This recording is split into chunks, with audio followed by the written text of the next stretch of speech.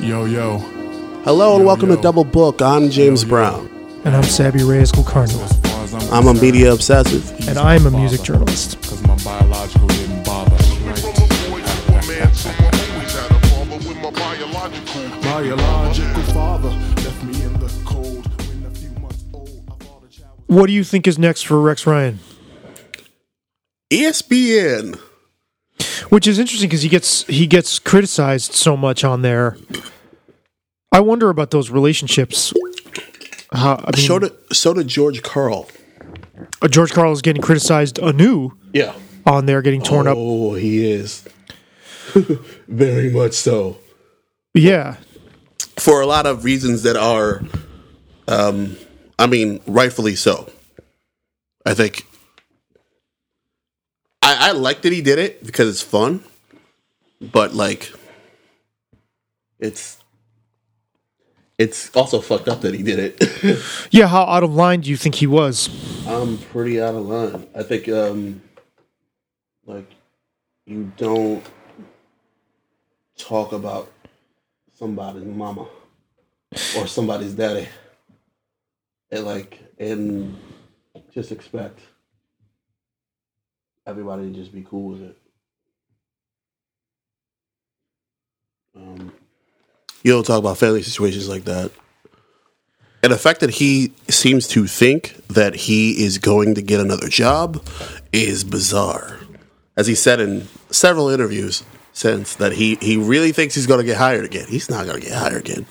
Not after this. Not a chance. There's not a chance that he's going to get hired again. I can't imagine the what owner. Okay, so after you criticize, how many? The percentage of players in the NBA that are black are what? Isn't it 80 something? 80, maybe 75. And the idea that you could go after black athletes like that, and then I think, many of them come from single parent homes. Well, that's an interesting thing because I'm not sure that's entirely true, but I think many of them are uniquely affected or know people who are. Sure. Or come, if they don't come from single parent homes, they come from sort of backgrounds that are very much challenged in some way.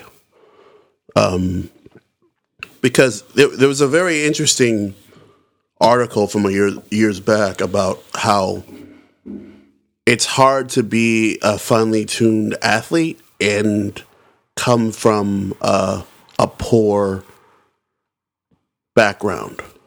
Where was the article? You remember? I don't remember exactly, but just like if you think of many of the best athletes in the NBA or the biggest stars, many of them, LeBron James is the exception. There's a lot of two-parent homes in there, but they're not necessarily rich. But it's not the bottom of the economic well. Right. So what you're saying is that people who have managed to stay on an athletic track typically they're either getting some help, some guidance from, whether it's externally or it's in their household. I mean, even look at Steph Curry. Is a perfect example. Klay Thompson, Steph Curry, they're obviously the richer of those. They're the richer of the people, the kids who are elite athletes. Right, because Thompson is the son of a former NBA player, former number 1 overall pick. And Del Curry is also a former NBA player who's Steph's father. But according to this article, and I don't remember where it's from, it contended that you can't really have one without the other. You need good nutrition in order to become a D1 athlete. And also the parental support system where you'd have the structure, you'd have the amount of guidance that two parents can give you, or one parent that's always working and another parent that can supply that, just makes more sense. Yeah, and I think that, like, it's a rare story that you actually hear of an NBA player going from gang leader or gang member to the NBA.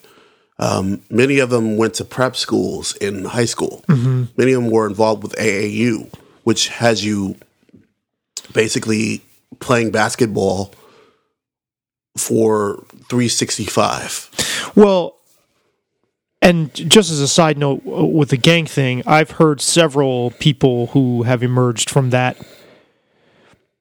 life who say that if you are talented, if you're in a neighborhood where gangs are prevalent and they recognize that you have athletic ability, they'll steer you away from gang life. Well, that doesn't surprise me. That there's some sort of code, and that's typically the way it is, that people take it upon themselves to say, "Nah, this isn't for you. Stick to your." So even there, you already have guidance towards sticking with athletics. But you're right; it takes so much energy and effort and constant maintenance, and and we're dealing with kids, so. Rare is the kid who is going to have the drive on their own without someone pushing and pulling on them, Right, and I think that while it might not be as bad as like hockey dads, I don't know if you've heard of that phenomenon. No, but do tell. But essentially, like hockey parents are apparently notorious. The ones that of the successful like high school and like mites level like. Parents, there's a lot of Richard Williams, or the parent, the father of Serena and Venus Williams, who are, or Earl Woods, Tiger Woods' dad, who are just incredibly intense. When it comes to hockey parents, apparently they're well known for being that. Even if your kid isn't elite, the next couple levels down of parents are really like known to be like punchy and very like aggressive in terms of their approach to getting their kids to reach a certain level, and their approach to just hockey overall. Well, and the two people you mentioned, the three athletes you mentioned, the Williams sisters and Tiger Woods. The impression I got was that their dads were kind of their de facto coaches and trainers and managers, right? Yeah, and I think they were both military guys. Well, that makes sense. Yeah. I know Earl Woods definitely was. I think Richard Williams was. I don't know offhand. So let's deconstruct what George Karl was saying and what the subtext was. And I don't know whether he intended this or not. I mean, I don't know that it's a bad thing for a coach to offer an opinion that a couple of guys were not ready and didn't have the character to embrace, or the development to embrace responsibility when they were on his team. But by saying they didn't have fathers in their lives, they didn't have men in their lives, there are a number of obvious things that are problematic about that, and the subtext is that there's a racial tinge because as you were suggesting earlier, the absence of fathers is more prevalent in poor black communities, or is prevalent in poor black communities, but. Why those two particular players? Why would he say that about them in particular? That's what I wonder. Before we get there, I want to back up a bit. Sure. I would like to equate this to the Phil Jackson, LeBron James conundrum. Please. And that I don't think that the larger offense, based on those statements, saying that they didn't have fathers who didn't teach them how to become men and handle the fame and money. And the offense around it is almost is not even necessarily. It's like when you are a high-profile black athlete or black person, you find yourself carrying the flag for more than just you. Mm-hmm. And I think the fact, even though he was talking about them directly, it was seen as a punch at every black person, whether it was true about them or not. And I think it's clear he was tone deaf to that too. Yeah, I don't think he definitely didn't think it through in terms of that. I think he just did not.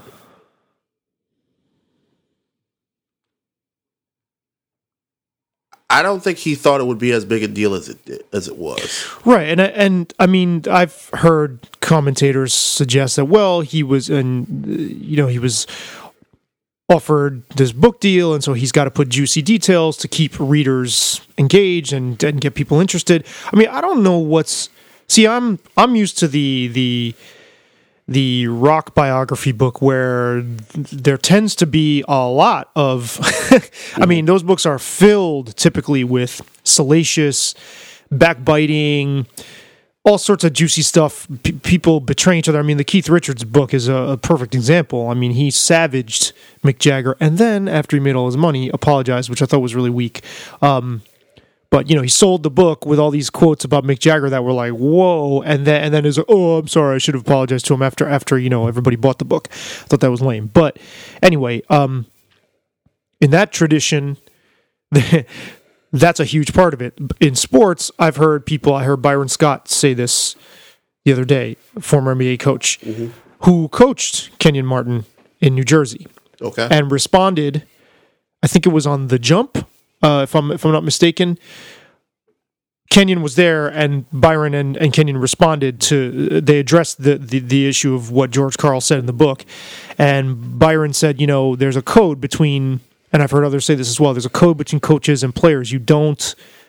Their players are confiding things in you, and you're seeing things as their coach, under the premise that you're not going to go public with it. You may suggest certain things, but you wouldn't tell all. That's a violation of confidence. Of a trust.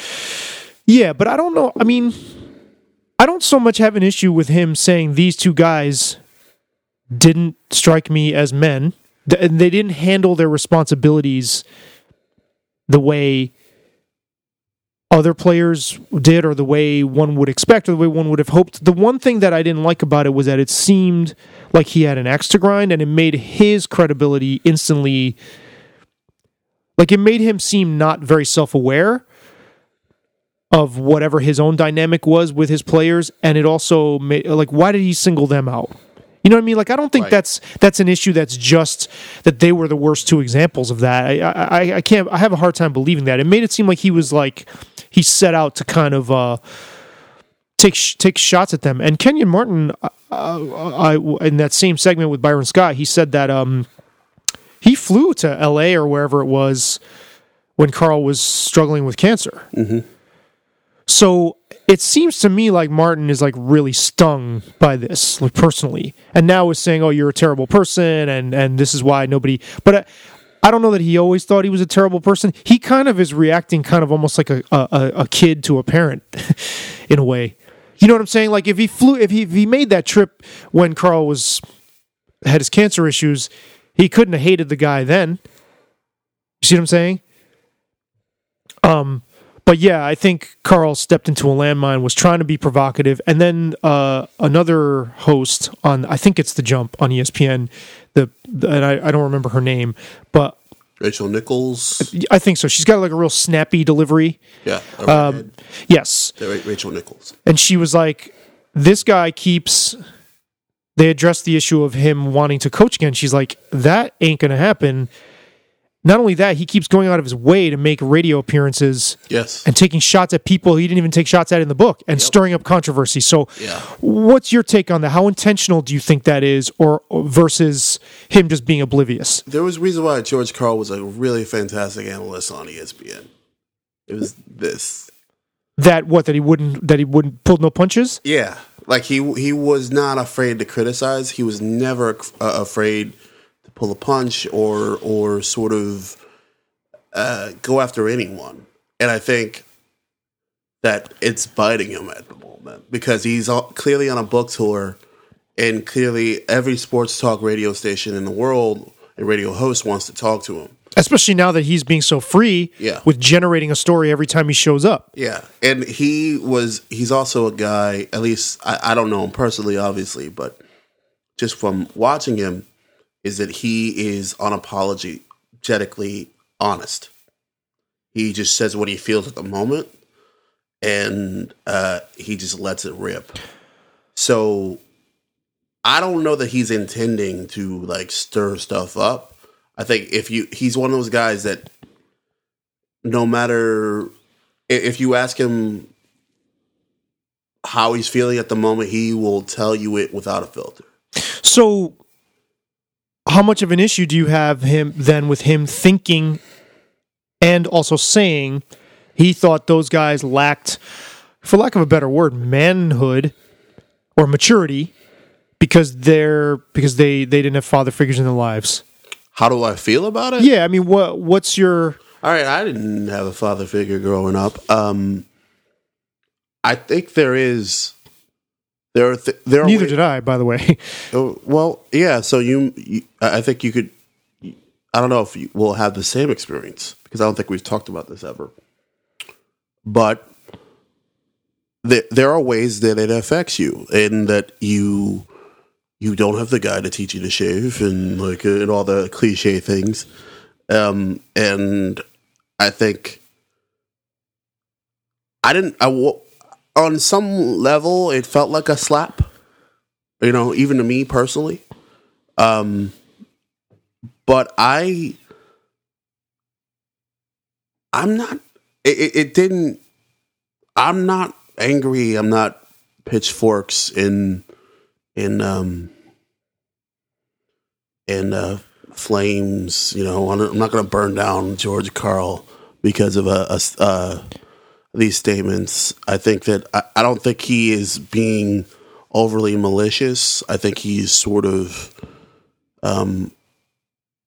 being, as I said earlier, more honest than he probably should be. And a little tone deaf to how that kind of comment, as you were getting at, would reverberate today. Right. And among, 75% of the players in the league. Right. And so you're saying no team would go near him now? No, not now. I don't think so. I think it was doubtful before this. I think it's not that he's not a great coach. It's just that at this point, his style would make total sense in modern NBA. In many ways, he was ahead of his time. He was very up and down, run and gun, type of style that I think would work if given the right pieces. Kenyon Martin, I don't know how much Kenyon Martin said this before, but he has since come out and said, right?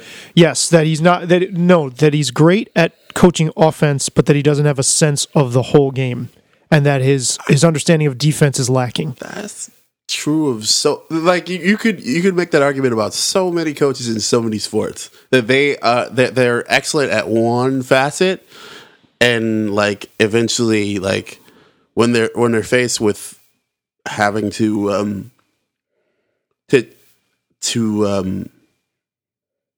be a head coach and deal with all facets of the game, that there's a failure. I'm a Bills fan. We just hired Rex Ryan, and we just fired Rex Ryan. Rex cared so much about defense, had no grasp of the offense. You look at it this year. I mean, the offense was wildly successful, and he was over, managing the defense. And I think that, and the defense was a failure. I think that you could make that argument in hockey or any sport where there is a coach. See, but here's what, again, coming back to this, what strikes me about Kenyon Martin. You can't win before I let you go, you can't win 1,000 games like George Karl did and not have any grasp of defense. See, and you knew instinctually, you're like, he's coming out and saying he's a terrible coach. Yeah. So the thing with Martin's reaction, I'm a little skeptical that this is the complete picture of how he felt all along. Like I said before, It's not. He's being emotional. Right. I saw him on Colin Cowherd's show. And it was similar, very emotional reaction to all of this. And I get it. He just talked about your family.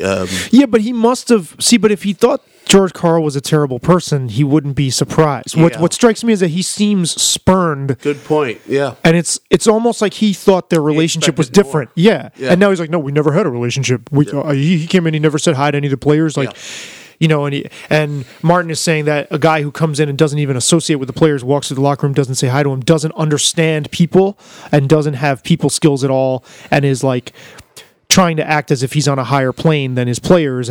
But again, and then you watch footage and you see pictures of them, and yeah, things got a little heated. I almost feel like they had a father-son type relationship unconsciously, and Martin is hurt. And I think it was Rachel Nichols who even said, so you were hurt by this, and then she changed, because, you know, you ask male, they're not going to say that. Yeah. They're gonna say, no, I'm pissed. I even say that, no, I'm not hurt, I'm pissed, you know? So it's interesting. But again, I think he was being tone deaf. Similar to Phil Jackson, was not aware of what the implications of his comment would be, and he has since walked them back a little bit. He's since tried to swallow them, and then George Martin or Kenyon Martin was like, "Oh, I don't buy it. He's not being sincere. He's just doing that now because he got criticized. Otherwise, he would have tried to. He would have used that to sell every his book." apology ever.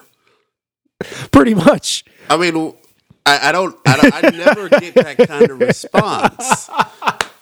Who apologizes for the sake of apologizing? Not publicly. Some people. I guess if you had like privately, yeah, but a public figure like this, when you put it in a book, I haven't written a book, but You're going to piss people off if you do. yeah, I mean, if you're honest, you're going to have to make those same choices, right, of what to say and what not to say. also the editing process I am aware of a book is extensive.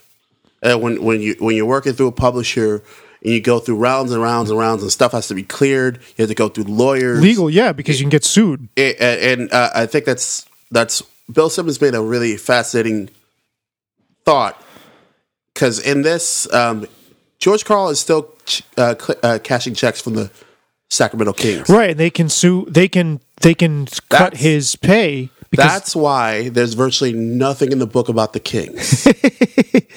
Right, because it's a stipulation of his contract that he might I have forgot the signed an wording. NDA. He might have signed an NDA. That we don't know because they don't don't know. tell you that. Yeah. Right, because then that just opens the door to saying, well, there's things this person is we don't want him to tell you. But Or he just didn't want him to mess around with the money. Because he was making I think it was around $5 million sure, a year. Sure. And he's got a couple more years on that deal. so you brought up the you think he's not going to get high, this kills his chances. What was he thinking from a career standpoint with this book? I think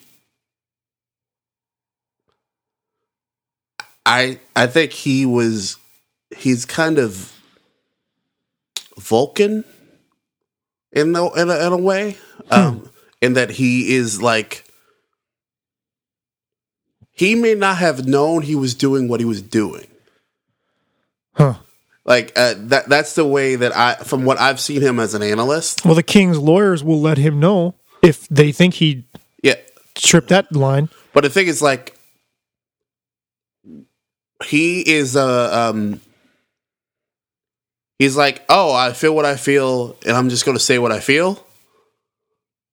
And he does not think of the consequences. That's why he's gotten in trouble many times throughout his career for popping off about certain things. Like, there was one example that I can think of was when Doc Rivers got his first head coaching job prematurely. I think he was totally right that it was premature, because he went directly from player to head coach. But of course, that's going to strike a chord, Well- right? That's gonna hit nerves, isn't it? Yeah, Doc went back at him. He said, "Hey, Larry Bird never coached before. Larry Bird got a head coaching job out of nowhere. And don't you think that's a legit response? It's a legit. I'm not saying it's not a Unless Carl criticized that too. no, he didn't, Okay. and he was in the league at that point too. Well, So it was like, okay, so that was another thing on a racial spectrum where like he just said. Someone asked him a question, and he immediately just spat out how he felt at the moment. without thinking of the how it would be On a larger context. received, right? Charles Barkley, another Popper offer, Yeah, said he likes him personally and was just disappointed, yeah. I think but that's that he likes him personally. just about every response from people, especially people in the media, was very similar. Well, Kenyon Martin said nobody likes this guy. Well, Kenyon Martin, he is as we spoke earlier. I just think that's interesting. He's trying to paint the picture that he's like, well, how come people aren't rushing to his defense? Clearly, this shows you what type of person he is. That nobody is in his corner, basically. Or maybe you just said something stupid. But you don't buy that nobody's in his corner. No, I don't buy that no one's in their quarter. I think it was just he is. I think at this point you can't really defend what he said. No, Like there's no angle there. no, and I mean, I'm just. I think it's a I don't know if dubious is the right word. I'm skeptical and suspicious of saying that about those two guys. I guess those were the two stars on the Nuggets at the time. Carmelo obviously was, Yeah. but Yeah, they both were on at one point. and so there's no way that only applies to them. You're talking dudes who are young in their 20s who all of a sudden have money and they're stars. Like, give me a break. Like, I think he just has Well, look, not a grudge, maybe some kind of lingering resentment towards them that he didn't get as much out of them as he thought he could or something. I kind of get it with Carmelo. Why he would have a grudge Why is that? is that Carmelo was. He is going to go down in history as one of the greatest scorers of all time, and one of the most disappointing talents in the history of the NBA. That's interesting. My friend, who is a sports nut, who I've mentioned him before, labor history and political science professor at Eastern Carolina University, said he's the most disappointing NBA player. Now, this guy's a very passionate and doomed or hopeless Knicks fan, so there's that coloring his perspective. But why do people paint him as a disappointment? He and LeBron were looked at as equals. LeBron, it's not even necessarily skill set, because in many ways they have the same skill set.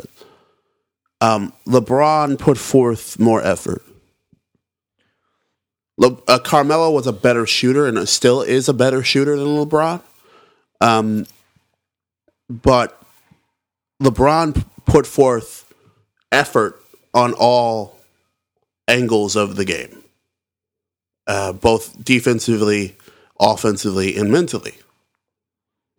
And you're saying you can see with your eyes Absolutely. that Carmelo did not do that. Carmelo is an awful defender. And you're saying he could have improved. Absolutely. Defense is something you learn. Because Kellerman savages him every day almost. Says over and over and over. Kellerman's also a Knicks fan, by the way, but says over and over and over, he cannot lead a team to a championship. He's good or he's great, but he's not great enough. And he could have been great enough. It's not a lack of skills. It's not a lack of physical gifts. It's not a lack of a father figure. No. It's a guy who had every conceivable tool. And early in his career, he had a better supporting cast than LeBron did.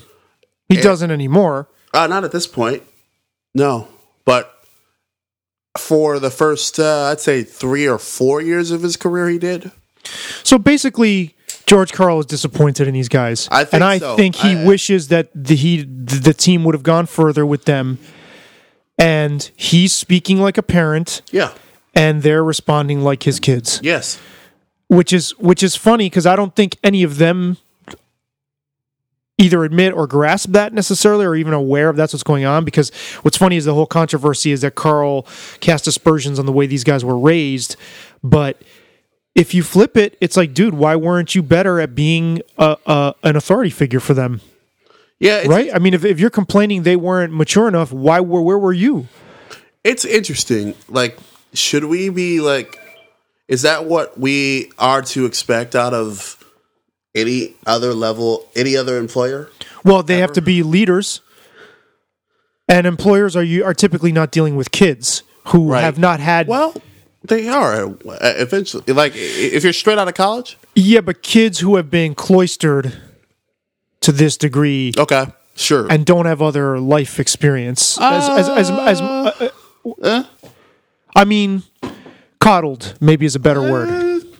I don't know about that. Okay, so the average kid goes to college, gets a job, Yeah. gets a job in maybe, I don't know, name an industry, marketing or something like that. Okay. They haven't been necessarily breezed through school. They haven't been treated with the same cultish fascination Okay. All right. where they would expect special treatment. I mean, I think a lot of employers would disagree. but college athletes, well, they probably disagree with that this generation is, I would say, like too soft or whatever, or too spoiled. But college athletes have a very different experience than just Yeah, about anybody else. I would agree with that. I think that it's true that I'm not saying they're equal, but I'm saying that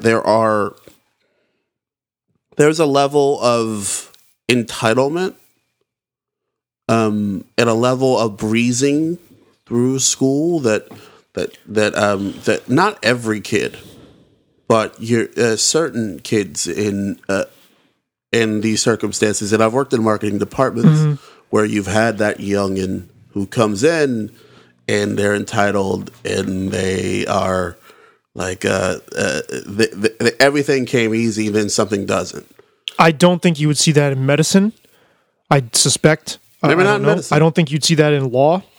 I don't think you'd see that in what's the other thing that I just thought of? Science.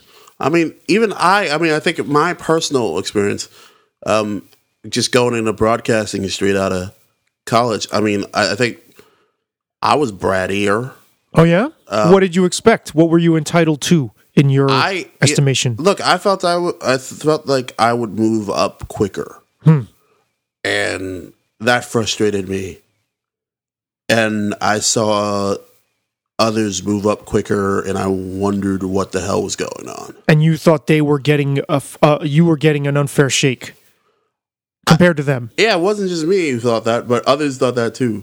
But now it sounds like you look back on that and you question what you were thinking. I think there were things that I could have done, and there are things that I didn't have that I should have had or could have had that would have helped me a lot back then.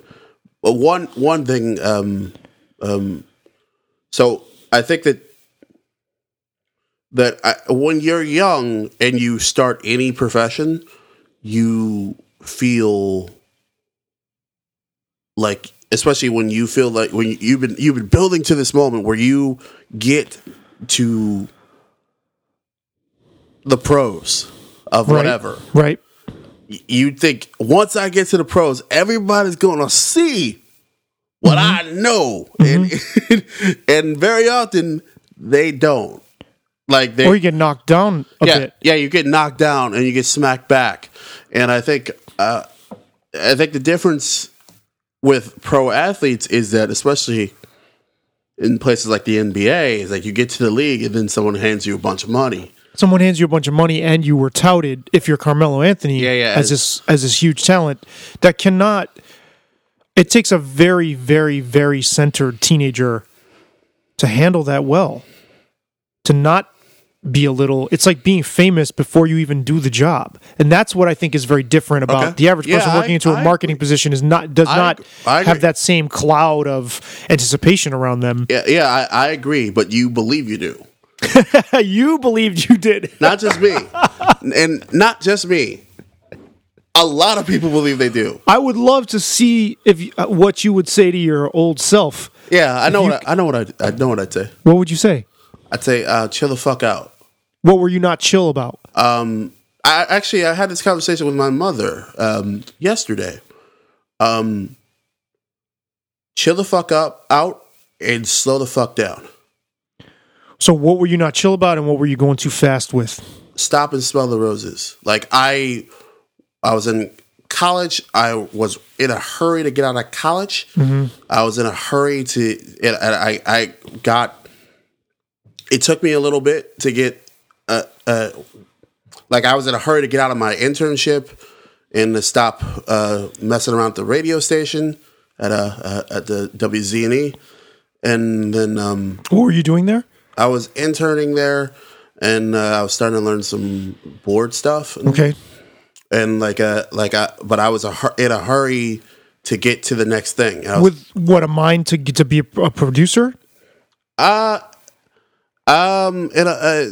knew I wanted to be involved with TV. I know eventually I have a bunch of things that I still want to do and that I wanted to do, and I thought like, well, if I just hit fast forward, I'll get to that next thing quicker, and that's not necessarily how life works. No, and you miss everything that you're doing on the way. Exactly. Which is a cliche, but it's very true. And with goals and career in particular, you listen to athletes and musicians. Once their moment is over, it's as if they blinked and they were not looking around them as it was happening. Yeah. Is the impression I get all the time, that it's just like they're, all of a sudden it's like, what just happened? And I can understand that a little bit because another writer, sent me a Facebook message last year. I think it was early 2015. So now we're in 2017. But she said,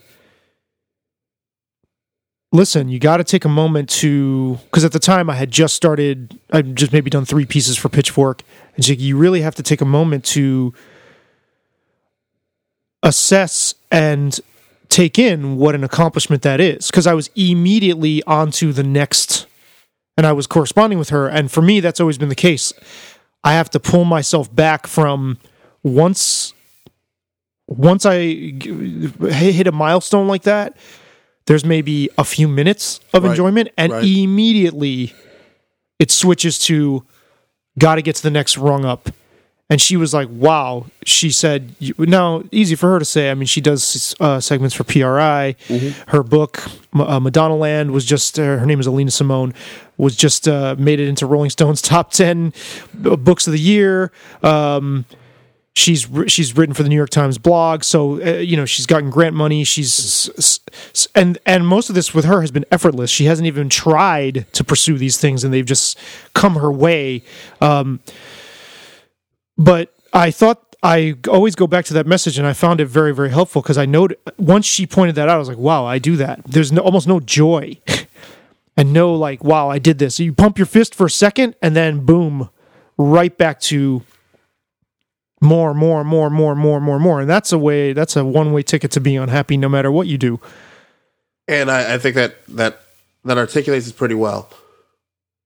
If I was talking to 22-year-old James, I'd said, you're basically doing what you thought, one of the things you thought you could do already. Like, fucking stop. Like, enjoy it. Some DJ literally grabbed you and said, hey, talking to the mic. That felt awesome.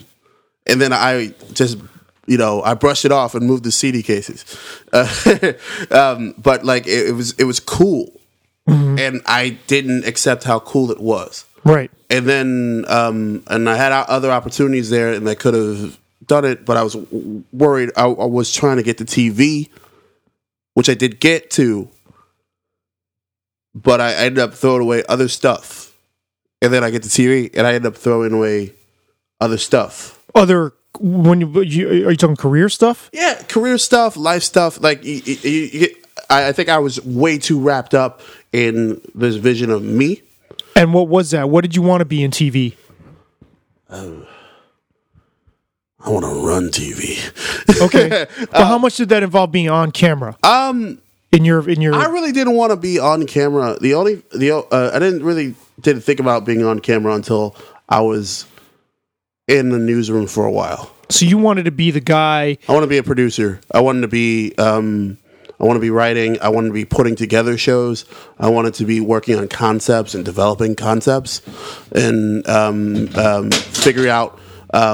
I always thought like segment producing would be cool, and sort of like figuring out how. I was always fascinated by the credits of shows and how like in my first when I got my TV job, I recognized the guy who interviewed me from the credits of the station when I was a kid, when he was in a different position. You're probably one of the only people. Yeah, that's part of why I got the job.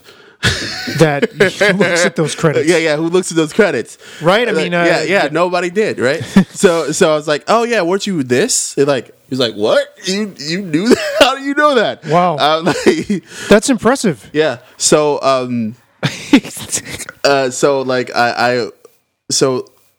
I think stopping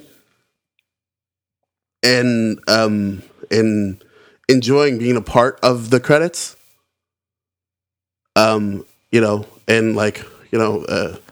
because we stopped running credits for a while, but I got to see my name in credits. Nice.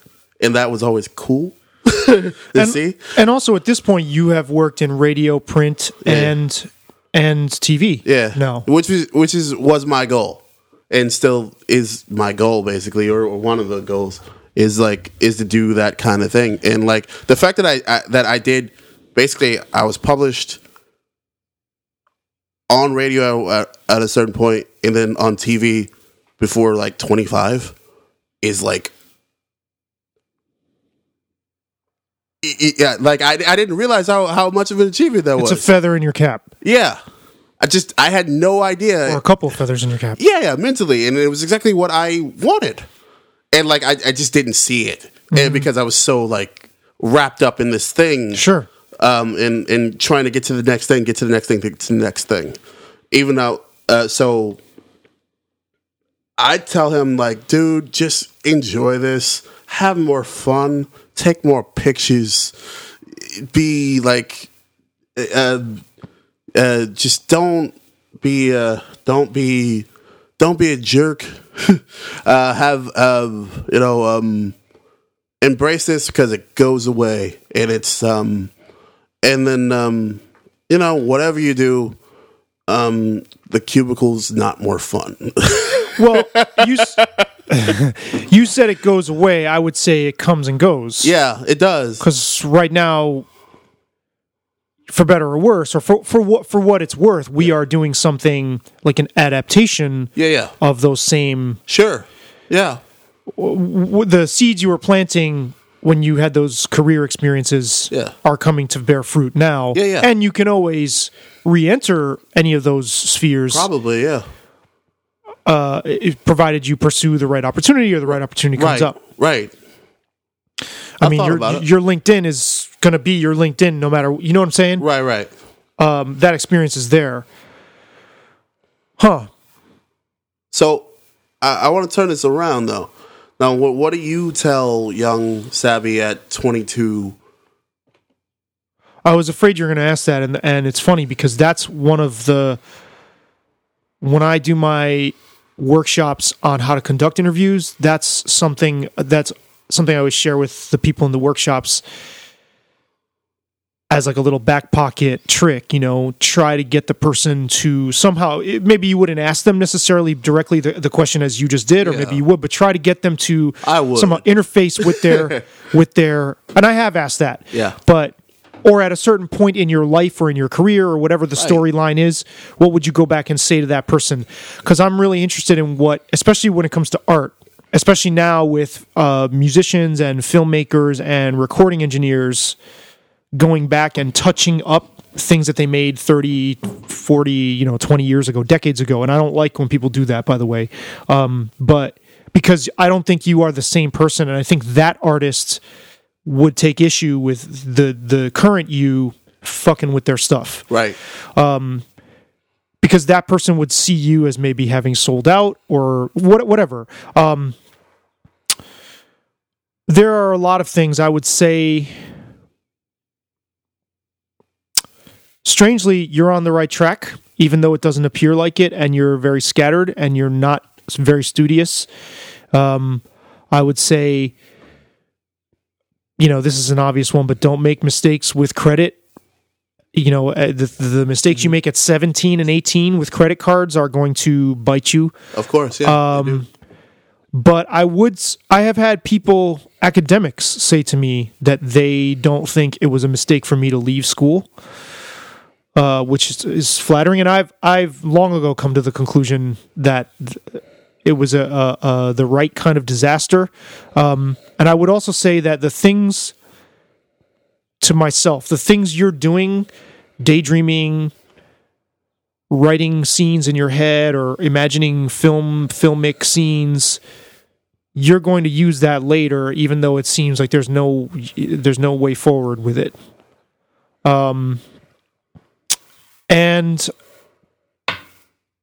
stick to music more. Stick to making and playing music more, because that's something I'm not currently doing, and that relationship comes and goes, and it's a problematic relationship. Like when I'm not making music, I'm not. It doesn't feel healthy to not do that. So, and also, hey, that relationship's going to be troublesome. So get used to an ambivalent relationship with music and making it. That about covers it. I also have a technique now to motivate myself now, where I imagine what my self 10 years from now is trying to tell me now. Right. And it works. You're going into Matthew McConaughey territory. So, I mean, or something, or even like time travel, science fiction type stuff. But you would think that takes you out of the moment, but it actually helps me appreciate what I have now and try to avert some disasters, I guess. Yeah. You got to play a clip? Yeah, I have to, because you nailed something that was very famous that happened a couple years ago at the Oscars. Tell me, because I'm not aware. Matthew McConaughey won his Dallas Oscar. Buyers Club. And the Oscar goes to... Steal that up. Matthew McConaughey. Who is that introducing him? Jennifer Lawrence. Okay.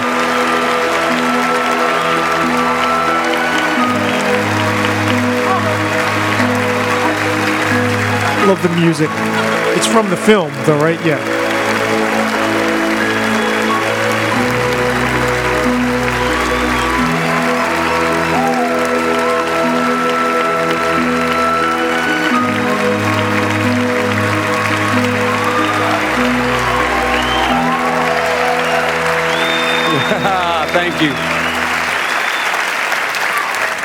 Thank you to the Academy for this. All 6,000 members. Thank you to the other nominees. All these performances were impeccable, in my opinion. I didn't see a false note anywhere. I want to thank Jean-Marc Vallée, our director. I want to thank Jared Leto, Jennifer Garner, who I worked with daily. There's a few things, about 3 things to my account that I need each day. One of them is something to look up to, another is something to look forward to, and another is someone to chase. Now, first off, I want to thank God, because that's who I look up to. He's graced my life with opportunities that I know are not of my hand or any other human hand.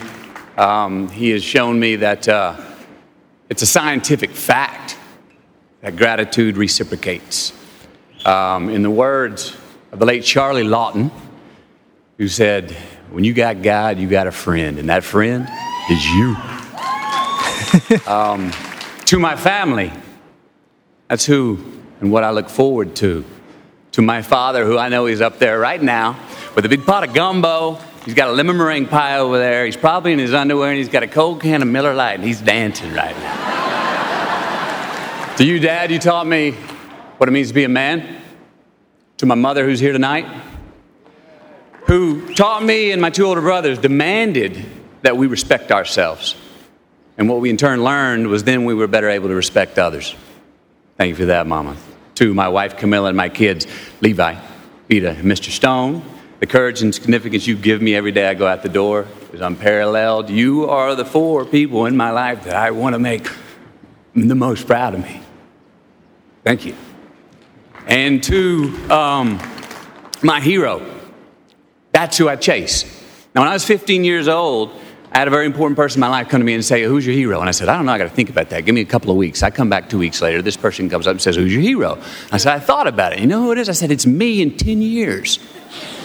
So I turned 25 10 years later. That same person comes to me and goes, so are you a hero? And I was like, not even close. No. She said, why? I said, because my hero is me at 35. So you see, every day, every week, every month, and every year of my life, my hero is always 10 years away. I'm never going to be my hero. I'm not going to attain that. I know I'm not. And that's just fine with me because that keeps me with somebody to keep on chasing. Huh. So to any of us, whatever those things are, whatever it is we look up to, whatever it is we look forward to, and whoever it is we're chasing, to that I say amen. To that I say, all right. To that I say, just keep living, huh? Thank you. Let me just point something out, though. That got me thinking a little bit deeper about the way that I envision this. I actually envision a version of me that's disappointed. Really? With the choices I'm making now. Wow. Pleading with me to stay on track. And I think that's unconscious. However, I have often in my life looked down the road at the future, and this is a bit of a contradiction that I've thought about this part, but not the other part. Where you just sort of imagine things working out. You imagine yourself with a decent house. Your career's on track. You're in good shape, and so there's an idealized version of yourself, and then there's like of your future self, and there's a disappointed version of your future self. And I guess the dialogue between those is playing itself out now. But that's very interesting. I was not familiar with that speech that he made. Yeah, it's kind of I think it also connects with me also in that I think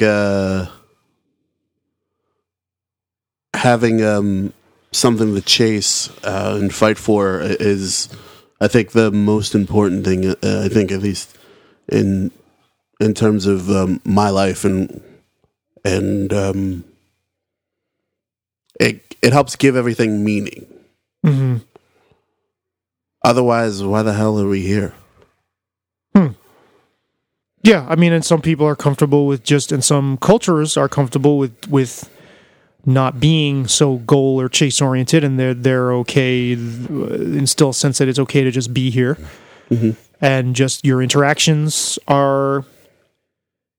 I think to Latin culture, or at least the culture I'm familiar with, Puerto Rico's a lot like California, and that people, I'm not saying they're not motivated, but their motivation is different. Human interaction is they place a value on that, from what I understand, as much as American culture places a value on getting things done.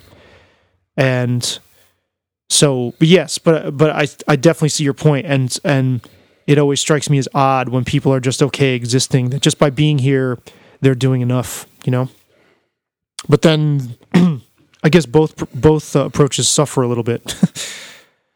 We certainly suffer from not even seeing the roses, much less smelling them, much less enjoying their fragrance. Amen to that.